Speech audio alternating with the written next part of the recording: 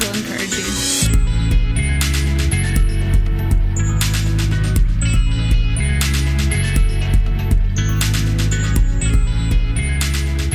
All right, so the Book of Psalms is a collection of poems and songs. I think most of us know that. And the most common author being David. He writes over 70. Other authors include, some I never even knew, are the sons of Korah, Asaph, Solomon, Moses, and others. A collection of psalms written over a few hundred years. If you think about it, David wrote some, and some were written all the way back, or all the way through to the exile. I think I read somehow between 400 years the Psalms were written. And this is very often how I approach a book in the Bible. I open up the book in the Bible, even though it's upside down. I can read my Bible upside down sometimes. And I approach the book and I go to the introduction. And I hope that in the introduction it'll tell me what the book's about. It'll tell me who the heroes are of the story. It'll tell me everything I need to know. I need to know the facts. Get to the general knowledge part of it so that if someone mentions a book, I feel like I have a grounding knowledge. And the problem is you can't approach the book of Psalms like that. The book of Psalms were never meant to be approached just for hearing. We're supposed to identify with what we read. They're supposed to move us, not just inform us. Because it is written by the person who knows us best, not your husband or your wife or your best friend or your mom or your dad. The book of Psalms is written by the Holy Spirit. And the Holy Spirit purposed that book for you and I to read it, not just to hear it, but to identify it. And there's actually a heart connection that is made. So the Psalms deals with a lot of emotions. Put your hand up if you're emotional. Even some dudes, that's awesome. That means that the truth is happening already. Some of us are emotional, and at times we're more emotional than other times. The book of Psalms is just like you and I, full of emotions. There's still some laughter, some getting a elbow in the ribs. So the Psalms helps us deal with our emotions and shape our emotions. I was thinking about it this morning. Sometimes you can walk into a building like this and you can be feeling something emotionally different. You don't feel the same emotions when you walk in here every week. Last week when Ryan was on coffee, he felt very cool, very relaxed. All he had to do was, like, I don't know what you do, grind the things, pull the lever down, and it makes a good cup of coffee, right? It's not that difficult. This morning he found out he had to lead the meeting. I said to him, butterflies, pterodactyls, what's happening in your tummy right now? There's a different emotion. When you come to church and everything feels like it's peachy, there's a different emotion. When you're here because something has happened in the week, there's a different emotion. In different parts of your life, whether it's the birth of a child or the death of a family member, there's different emotions that take place. If you think about it, the spectrum of emotions that we face in our human lives is so vast, isn't it? It's huge. And if we probably had to go through the room, most of us would have different emotions that we're going through right now. And the very reason this book was written was to guide us through. There is a psalm for every place, or every part of your life, or every emotion that you're facing. It doesn't matter what stage you're in, there is a psalm for it. The ESV Study Bible says the following. It says about the psalms, they enable the whole congregation to take upon themselves to own the troubles and the victories of individual members so that everyone collectively can rejoice with those who rejoice and weep with those who weep. They enable God's people more fully to enjoy being under His care, to want more keenly to be pure and holy, seeing purity and holiness as part of God's fatherly gift rather than a burden. Amen. So let's see if we can hit some of the emotions that we're facing this morning. So here's a list of what we could be feeling or what you could be feeling this morning. If you want the references, you can come and chat with me. Loneliness. For I am lonely and afflicted. Love. I love you, O Lord. This is all in the book of the Psalms. Or let all the inhabitants of the earth stand in awe of him. Sorrow, for my life is spent with sorrow, my years with sighing. Joy, you have put joy in my heart when grain and wine, more than grain and wine abound. Not to mention shame, exaltation, wonder, delight, gladness, fear, peace, grief, desire, hope, brokenhearted, gratitude, pain, confidence. The book of Psalms is designed to carry, shape, and express emotion. And the point of it is, the point of finding yourself emotionally in the book of Psalms is so that what is not of God, what is ungodly, it can cut off. What is of God, it can grow and nurture. Because we do have emotions that are not godly, right? Amen? We definitely do. And we have emotions that are godly. We definitely do. The balance needs to be there. So let me ask you this question. Isn't it interesting that a book about our emotions and a book where we could find ourselves in every part of our life is written in song? It's not written in a systematic theological guide. I mean, I thought that's something I liked. If you gave me a guide with the indexes and told me, if you're feeling like this, or if you need this for this day, open up to this, and if you read that, you'll be okay. But it's kind of written like a greatest hits, like a mixtape. Isn't that strange? It's songs and poems. And if you actually read through it, if you go through it chronologically, it doesn't start off with Psalm 1 and go all the way to Psalm 150, and that's the order. It doesn't work like that. Different psalms are actually written in different stages of Israel's existence. Did you know that? I didn't know that. There are psalms written for people who have faced absolute tragedy, and there are psalms written for people who are about to walk into a promise. And that is all found in this book. Isn't it incredible, no matter where you are, like we spoke about, that spectrum, whether you're all the way there because you faced a tragedy or you're all the way down there because you've had the biggest triumph so far in your life, the psalm covers that full spectrum. I find that so incredible. And the point of it being the whole difference between the mixtape thing is that because the Psalms were meant not just to refine us. It's not just a set of instruction of to do this and to do that. It's so much more. I heard someone say this line, and I'll never forget it. Where there is a revelation, where God reveals something to you, there is an invitation for action. So very often it seems like God reveals something to us, and when He's revealed something to me, then I carry on. But when God has revealed something to me through His word that He has for me, there is an action that has to be taken. And that action normally is a physical action. It means to do something. It doesn't just mean to remember. Okay, so we're talking about the Psalms. We actually have to get onto one of the Psalms eventually. So we're going to jump onto Psalm 63. The reason we're going on to Psalm 63 is it was one of the earliest Psalms I remember. Just after I had met Jesus, I was listening to a lot of different kinds of music. And in my heart, I desired to hear something that I could identify with the journey I was on. I wanted to hear someone talking about Jesus. I wanted to hear someone speaking about what I was reading about in the Bible. And there's an old school band in South Africa called Tree 63. Very old. You're like a 90s. That means you're an 80s baby, maybe even a 70s baby, if you remember that. So they were probably the first Christian band I saw live. And they sang a song called Earnestly. And that song, Earnestly, is based on Psalm 63. So is their name. It's Tree 63 because it's 63. And then you wonder about the tree part and you think, oh my gosh, Garden of Eden, cross, Revelation, the tree for the healing of the nations. There's just so much stuff that could actually mean. These guys have just really thought about the word. And the founder of the band, when they were asked to gig at a bigger show, they phoned him and they said, we need a name. What's your name going to be? We need to call you something. You can't just be the band without a name. That sounds cool. But we need a name. And he answered his phone and he was looking around and he goes, oh, you can call us Tree, because he was standing under a tree. That's the depth of it.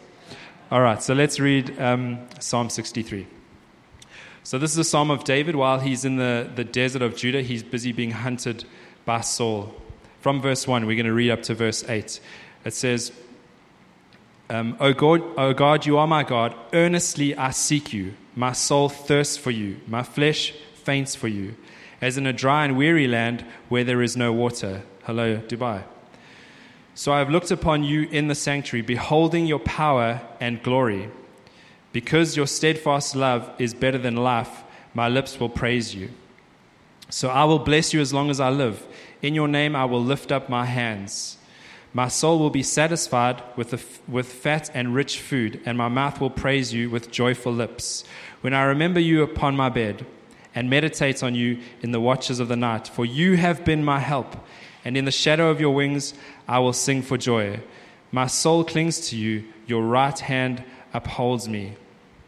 What a psalm. So we're going to work through a couple of the verses, and we're going to draw some meaning out of them. So verse 1, seeking God in expectation to find Him. There we go. So the point of the psalm is not just that when David's in trouble, he knows to go and seek God, and that's the lesson. When you're in trouble, you need to go and find God, because it's not that at all. It's that when David went seeking God, there was an expectation to find him. When David went and spoke with God, there was an expectation to find him. And the expectation comes from knowing God. I thought this might be a bold statement, but it doesn't just come from understanding God. Because sometimes God is not there to be understood. Because very often when we try and conceptualize God into our finite minds, we try and build an understanding of who He is. And then there's so much less of Him to be known, because I know how God would react to your situation. I know how God would do this. I know how God would do that. You actually don't know. You've built a perception of what you think God would do, but you haven't given God an opportunity to act. That was fully my thinking when I first met Jesus. God will judge the world. He will do this, this, and this. I cannot believe that you did not come to church on Sunday because you hung over from the night before. Don't worry. God will teach you a lesson. That was my understanding. I'm not kidding at all. I cannot believe that you're doing this and this, but you come to church and you lift your hands. I cannot believe it. Because actually you're living in hypocrisy. And then God broke something and He said, are you giving me an opportunity to actually be in that situation? Or are you, and I'm not talking about judging, I'm talking about seeing as it is and observing. God's saying, you haven't seen me act yet. How can you call it what it is when you haven't seen me act? And I felt like God said to me, you have not known the extent of my love and my grace.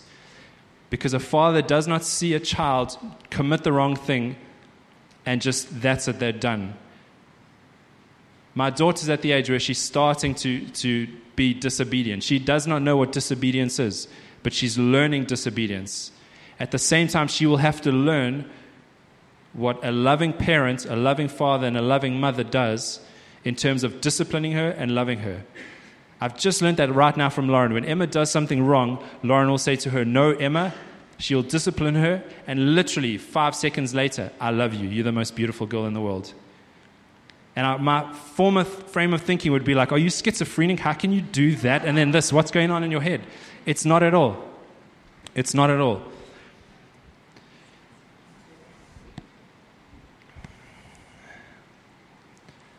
I don't want to jump ahead. So here's what happened in my head, and maybe it's happening in yours, is that with my presumption on how God is and how He acts, that, in fact, that was a lie.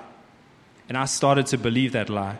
And the lie can come in any form. It doesn't just have to be about how you think God is. It can be about how you think something is at work, why you've got your job, why you're in this situation, why you're in Dubai in summer and you haven't gone off on holiday, why your spouse is like that, why your friend said that to you, why you, when you walked in the door, that person didn't greet you, or this.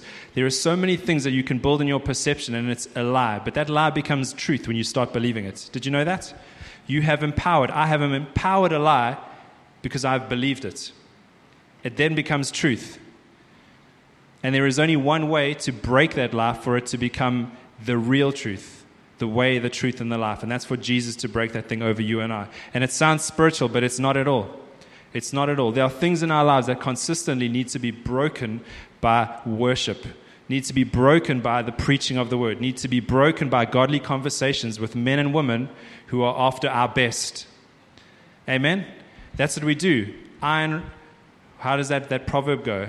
As iron sharpens iron, so one man sharpens another. Friends, this place, you're looking around you, this is our family where we sharpen each other. We're not coming here to call things out of each other. We're coming here to call life into each other. And sometimes you won't reach that destination if you're tied up believing something that isn't true about who God is or what He has for you. Amen. Verse 2, His power and glory displayed. I love this. It reminds me of when people are preaching and they do that whole and then people are dropping and things are happening and there's a display of God's power. You know, like if I called Morty up onto the stage now and did like some funny and you guys would be like, but then this is what God spoke to me through that. He said, your mom, your father, and your brother. And in my family, there's 4 of us and we all have twin brothers. Okay, my mom has a twin brother. My dad passed away. He had a twin brother. And I have a twin brother. And I'm my twin brother's twin brother. So we're all twin brothers. And you can clap. You can clap. Come on.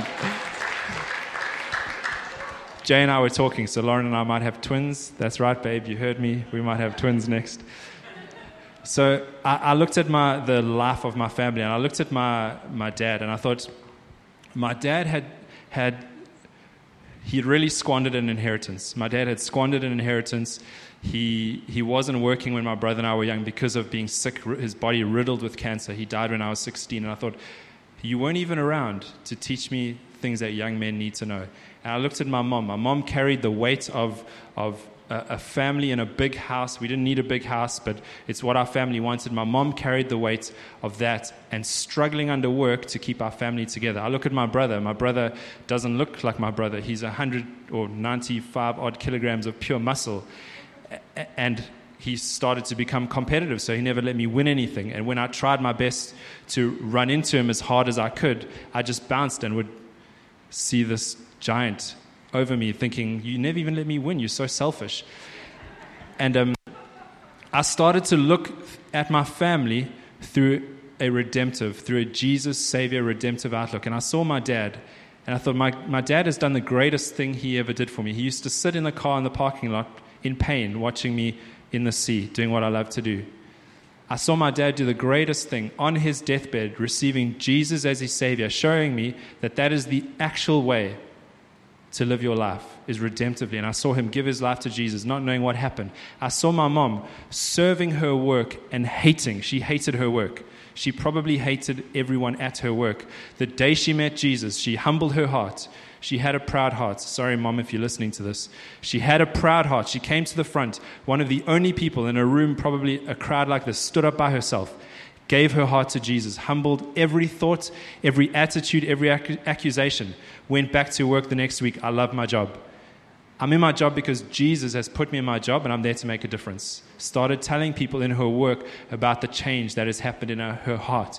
My brother is a teacher and a worship leader, and he serves on his church eldership. He's there every single weekend from the first till the last, and he is serving people and leading them in worship and speaking life into people's bones. And I just thought, oh my goodness, there is power and glory in a family that worships God together, and I haven't seen it. I haven't seen it. And friends, there is power and glory when you change the way you see what God is doing and you start expecting him to move in power and in glory. I mean, if we went around the room right now, there are stories on your heart. I heard an absolutely incredible story. They don't even know the story is incredible this morning, speaking to a former colleague. And she said, you know what? I've started reading the scripture with my husband. My husband doesn't know Jesus, but he's getting excited about scripture already. And my heart burned. I thought, oh my goodness, give it a month, maybe give it less. Soon he'll be walking in this building. And there is a family that will be worshiping Jesus, and they will tell their family, and they will tell their family. And they're not telling because, it's something. They are telling because there is power and there is glory that happens in this place and in you and in me. And we take it out of this building. Amen. So before we jump onto verse 3, the incredible part in this scripture where it says, so I have looked upon you in the sanctuary. When David talks about the sanctuary, he talks about a gathering, a collection of people worshiping God. I don't know about you, but when I go out of these four walls and I go home, I try to stay, not like it's meditation, but in a constant state of being so mindful of God and worshiping. So when I'm at work, I try and make sure I'm speaking to God. I want to spend my whole day with him and worship him and tell him how great he is. But that is not the same feeling when we gather here as a family together and we're worshiping him together. Do you get the same thing in your heart? When I stand in the front here for the past probably couple of months, I've stood in the front, and my one friend said to me, you need to listen to the people. Is there faith in the room? And I thought, what the heck are you talking about? That sounds like mystical. And I hear faith in the room because I hear you singing. Faith cannot come from standing there and not saying anything. I don't care if your hands are raised. I don't care if you're doing cartwheels. But when your mouth is singing as loud as it can because your heart identifies with who Jesus is, there's faith in my heart, and I know there's faith in your heart to see him do stuff. And that doesn't happen necessarily when we're at home watching the Hillsong thing, headbanging, and like our kids are wondering what we're doing. That's a wonderful place to be in. But there is something in our corporate meeting when we meet together where God speaks to us, where God encourages us, where hope is imparted into your heart. Amen? That's why it's cool when you say to someone next to you, God's going to speak to me. I don't know why that weirdo is telling me to say this, but everybody's doing it, so I have to as well. And then he speaks to you, and you have a word that's dropped into your heart. Verse 3. We love from God, for God. It's plain to see how much David loves God. Our greatest fulfillment as people comes when our truest desires are met. That's not dreams we long for, but it's a sense in our spirit. My greatest desire is not to own an island and live on that tropical island with my wife and my family. My greatest desire is to know the God who I'm going to spend eternity with, and I know it's yours. When peace captures, how's this? I had this in my notes. So when peace captures your heart and mind because something has happened in your spirit, I didn't even know that image this morning. The God of peace will come through here triumphantly, declaring peace over us. And that's what's happening this morning. So 3 days before Jesus was being crucified for the sins of the world, the teachers of the law came to him and said, Jesus, here is the Bible, minus the New Testament, because you're living in it. It hasn't been written yet. But here is the Bible. Here is the Word. Here is the songs, the poems, the major prophets, the minor prophets, the history books, the Torah, the books of the law. Here is everything. Do us a favor. Tell us what's the greatest thing ever written in there? Give us the one verse. Divide that up. Divide all the revelation that God has given us. Every word he's spoken, we know we speak it in our synagogues and our churches. Divide it up for us. Please tell us, what is the one greatest thing? How do you come up with that question? How do you look at a whole book of what God has said and say, tell us the one greatest thing? What's happening on in your head and in your heart where you say that? Imagine someone said that to you, gives that to you. Give me, not your favorite scripture. They didn't say, Jesus, what is your favorite scripture? What's the one you like quoting the most? For God so loved the world, don't say that. What is your favorite scripture? Come on, make it a difficult one. Maybe one we don't know, even though we know most of it off by heart. Which is the one that is of the most value? What's the most important part of this book? And isn't it amazing that they are in a situation trying to confront him to find something against him? They're asking the greatest person who's ever walked the earth about the greatest book ever written, and they have no idea. They're trying to catch him out for something. We need to kill this guy. How we presume God to be, how we think he's not doing what we think. What can we find? What accusation can we find against him? And it's such a moment in the Bible where my mind is blown by them asking him, what is the greatest thing that's ever happened in this word? Can you tell it to us? You presume to know the power. You say the things you say. What's the greatest thing? And they're not expecting an answer. I think they're expecting him to hiccup on words or to say the wrong thing so that an accusation can be brought. And in Matthew 22, verse 37 to 40, Jesus says, you shall love the Lord your God with all your heart, soul, mind, and strength. Isn't that incredible? You shall love God. You shall love God. What does it mean to love God? If someone at your work came to you and said, what does it mean to love God? You say you love God. What do you mean you love God? It very simply, I try to find the simplest definition because you don't want an answer more complicated than the question. It's not philosophical. It means to value God more than anything. To value his infinite love that he's given you and he's given me more than anything. His loving kindness that he's put into your heart and into my heart. Do you value that more than anything? Do I value that more than anything? That's what it means to love God. Verse 4, worship and value God. This is what Brian Johnson says. He says, we may not be able to control the impact, size, or influence of our lives, but we can always control our worship. We'll never know how much we'll achieve, how much we'll do, the impact we'll leave on this earth. How big our family will be, how big anything will be, what we'll get, what we'll give away. We'll never know the answers to all those questions. We cannot control them, but the one thing we can control is our worship to God. Isn't that amazing? You can control your worship to God. I can't control it, and you can't control mine. You have absolute control from the time that you raise your hands to Him to the time that you put them down. When David sat on the throne, he was a worshiper. From the backside of the desert, he had spent much of his life worshiping God before that throne. Before there was status, before there was expectation of him, it was not for performance or for any kind of wanting of anything for himself. He was a worshiping person. In victory over Goliath, in defeat over Bathsheba, that was his rest position, was worshiping God. How's this? In worship, there is a communion with God. Communion with God. Him who we hold such value to has poured out his love into our hearts, and it's him who calls me valuable.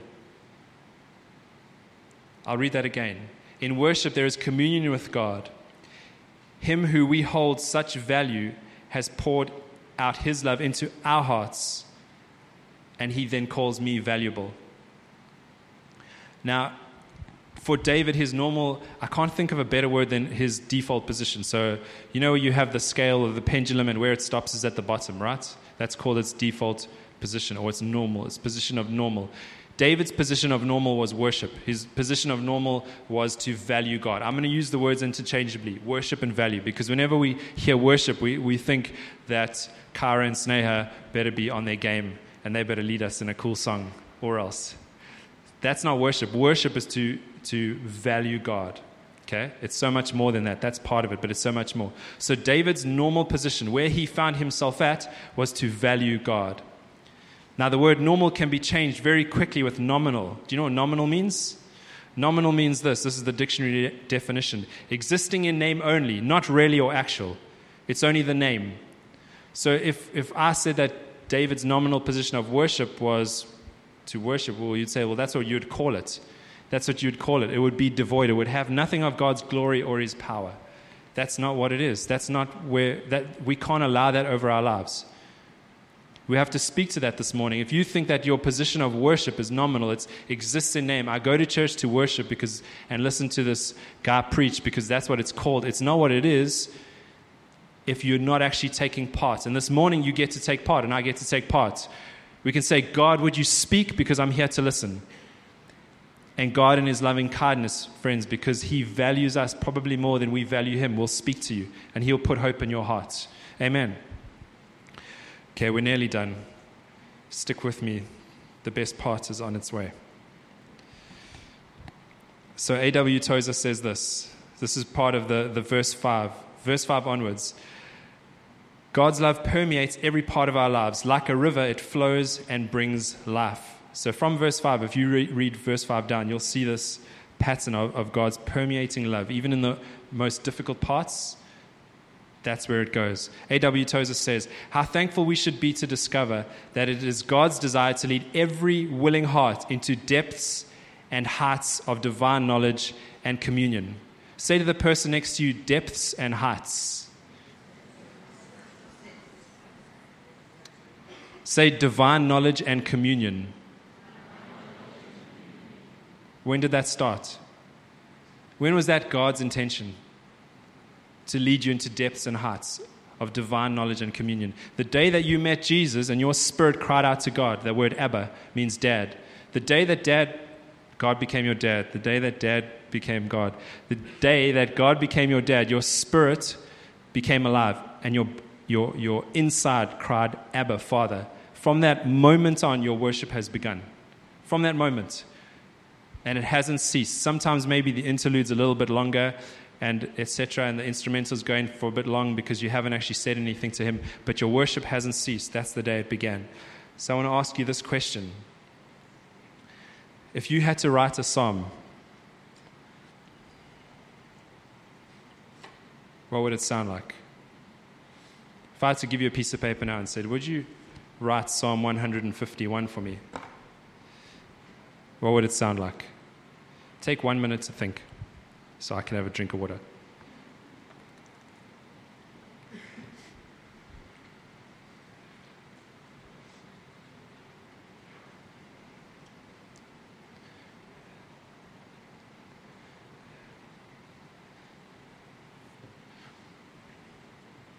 Here's what I think it might sound like. I'll give you your first 2 lines. I've seen highs, I've seen lows. There's so much that I've felt. God, can you explain the hand that I've been dealt? Do you feel like that sometimes?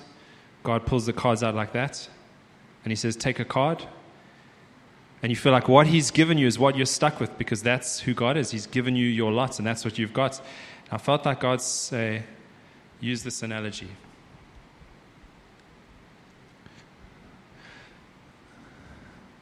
What's that one? The king of clubs. Some of us feel like we have to really, really go through a lot. We've been through the hurts, we've been through the disappointments, perhaps in church, perhaps out of church. But God, I don't know if I can step into anything more of what you have for me, because I've been hurt.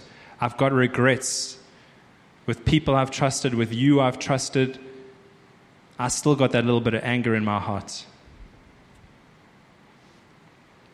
What's that one? King of Spades. God, I work really hard. Do I have to? I see people who are not working harder than me, who are earning more money than me. God, I feel like I'm working to earn this thing. I feel like you say to me that salvation is free and you're my dad, but actually I feel like I have to kind of work to get your attention. And the work to me, well, it feels like it's too hard to do. Treasures and talents. God, these things belong to me. I've earned them. This thing that I'm talented at, I kind of made that happen. I paid for university. I worked and studied at the same time.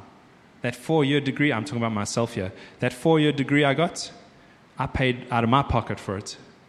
That was my pocket. That was my money. I was working and studying through UNISA at the same time. I earned that degree. Everything I'm doing now, well, I'm pretty sure I stepped through that door myself. God, I don't really know if I can commit everything else I've got to you. And you know what the last one is, right? This is the real issue. Have you let God, the King of my heart, King of my heart,